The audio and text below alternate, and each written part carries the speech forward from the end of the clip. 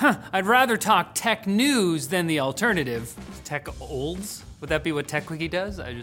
No shade. Intel is planning a major rebrand of its Core series of processors. You know, the i5, i7, etc. Even though the brand is so well recognized that my uncle, who lives in the woods, knew he had one in his ancient laptop, apparently built at a time when humans had thicker thighs. The info comes from an Ashes of the Singularity benchmark that listed the system CPU as an Intel Core Ultra 5 103H, 1003, I don't even know how to say that, proving Intel's following a disturbing trend of companies making their product names harder to pronounce. Just because Apple names every iPad doesn't mean we have to speed to the other end of the spectrum, okay?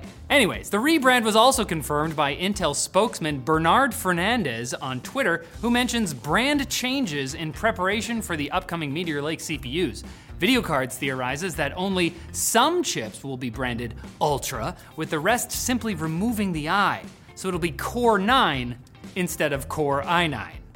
Unless it's a Core Ultra 9.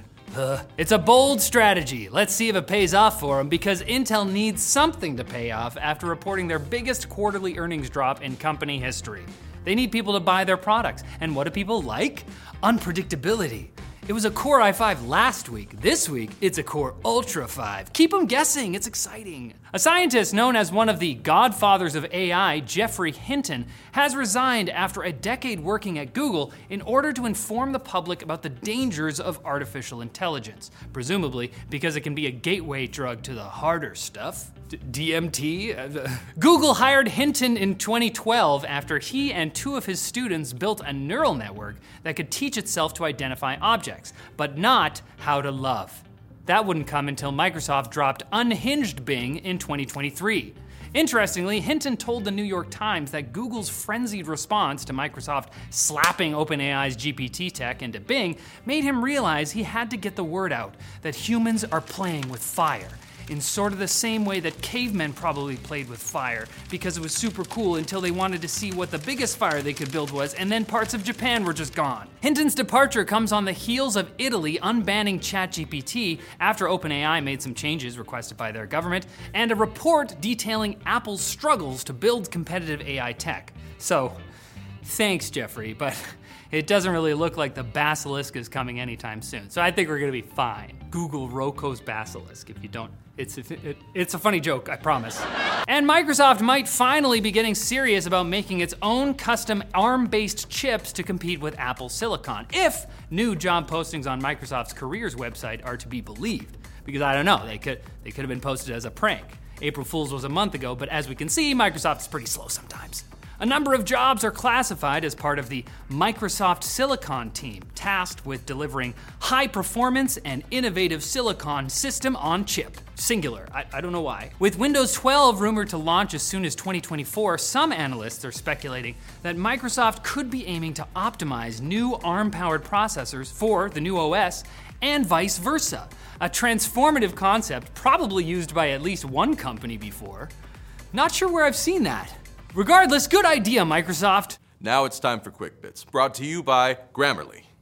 They're throwing their hat into the AI ring with Grammarly Go, which uses generative AI to accelerate your productivity while staying true to your personal style. Grammarly Go uniquely allows you to customize your writing style by personalizing its tone and formality settings. Our business team uses Grammarly Go to make emails and talking points more concise, all while keeping it authentic to their individual voices. Need help with a video concept? With but a prompt, Grammarly Go will provide ideas to inspire and evoke your creativity. Our favorite part about Grammarly Go is that it works on any platform. Just download, sign up, and start typing. You'll be amazed at what you can do with Grammarly Go. Sign up at Grammarly.com/TL and get 20% off of Grammarly Premium. Quick Bits, how quick are they? A bit. I think they're getting worse. Google's Pixel Fold has been leaked in pretty much its entirety over the past week, a series of events that Google is probably tearing its hair out over. Oh, what? How did you get those photos? What? Big leaker boy Evan Blass has given us not only 4K marketing images of the front and back of the device, but also a spec sheet. Now, honestly, for me, the only thing missing is which hardware features will spontaneously shatter a couple weeks after it launches. Google, if you could just throw that in the next leak, that'd be great. Thanks, okay. Microsoft is rolling out a new feature for the Edge browser, a pop-up every time the user navigates to Google Bard, telling them to, hey, try Bing instead. In a move that Microsoft's marketing heads probably thought of as ingenious, but anyone with a soul would call obnoxious, Edge's most recent developer build shows a button inviting users to compare answers with the AI-powered new Bing over here, which brings up a split screen for a side-by-side view of both chatbots, like an overly attached girlfriend that telepathically knows whenever you're thinking about your ex. Now, I would never accuse Google of the same cutthroat behavior, but if you try using Google search on an Edge browser, you will get some pointed ads for Google Chrome, so. EA has released a patch for the Windows PC version of Star Wars Jedi Survivor, which has been plagued with performance issues worse than the central core was plagued by the Black Sun. Sure. EA claims to have found the primary source of the issue. It's you darn gamers insisting on running crusty old Windows 10 on your top-of-the-line hardware designed for Windows 11.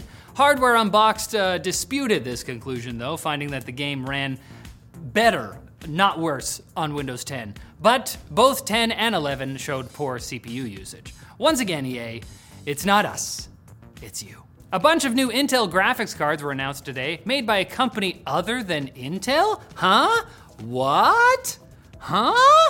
Matrox used to develop their own GPUs, but transitioned to building non-gaming video cards with existing GPUs from AMD and others. But the company's latest Luma series is their first to feature Intel's Alchemist GPUs, the same ones powering Intel's Arc gaming cards.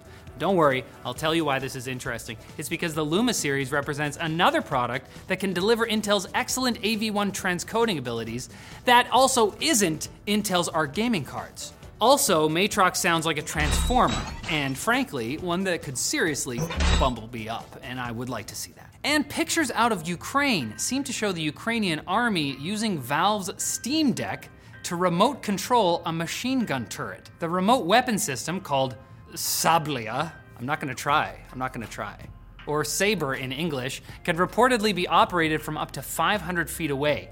Technologically speaking, this isn't that different from using a laptop, except it's a lot more portable, and you can probably squeeze in a few Stalker Clear Sky missions between engagements. I'm informed I can also say Stalker Call of Pripyat, Shadow of Chernobyl, or there's other games too. David signs off. And you have my permission to stalk this channel again on Wednesday for more tech news. It's not, I shouldn't have said that.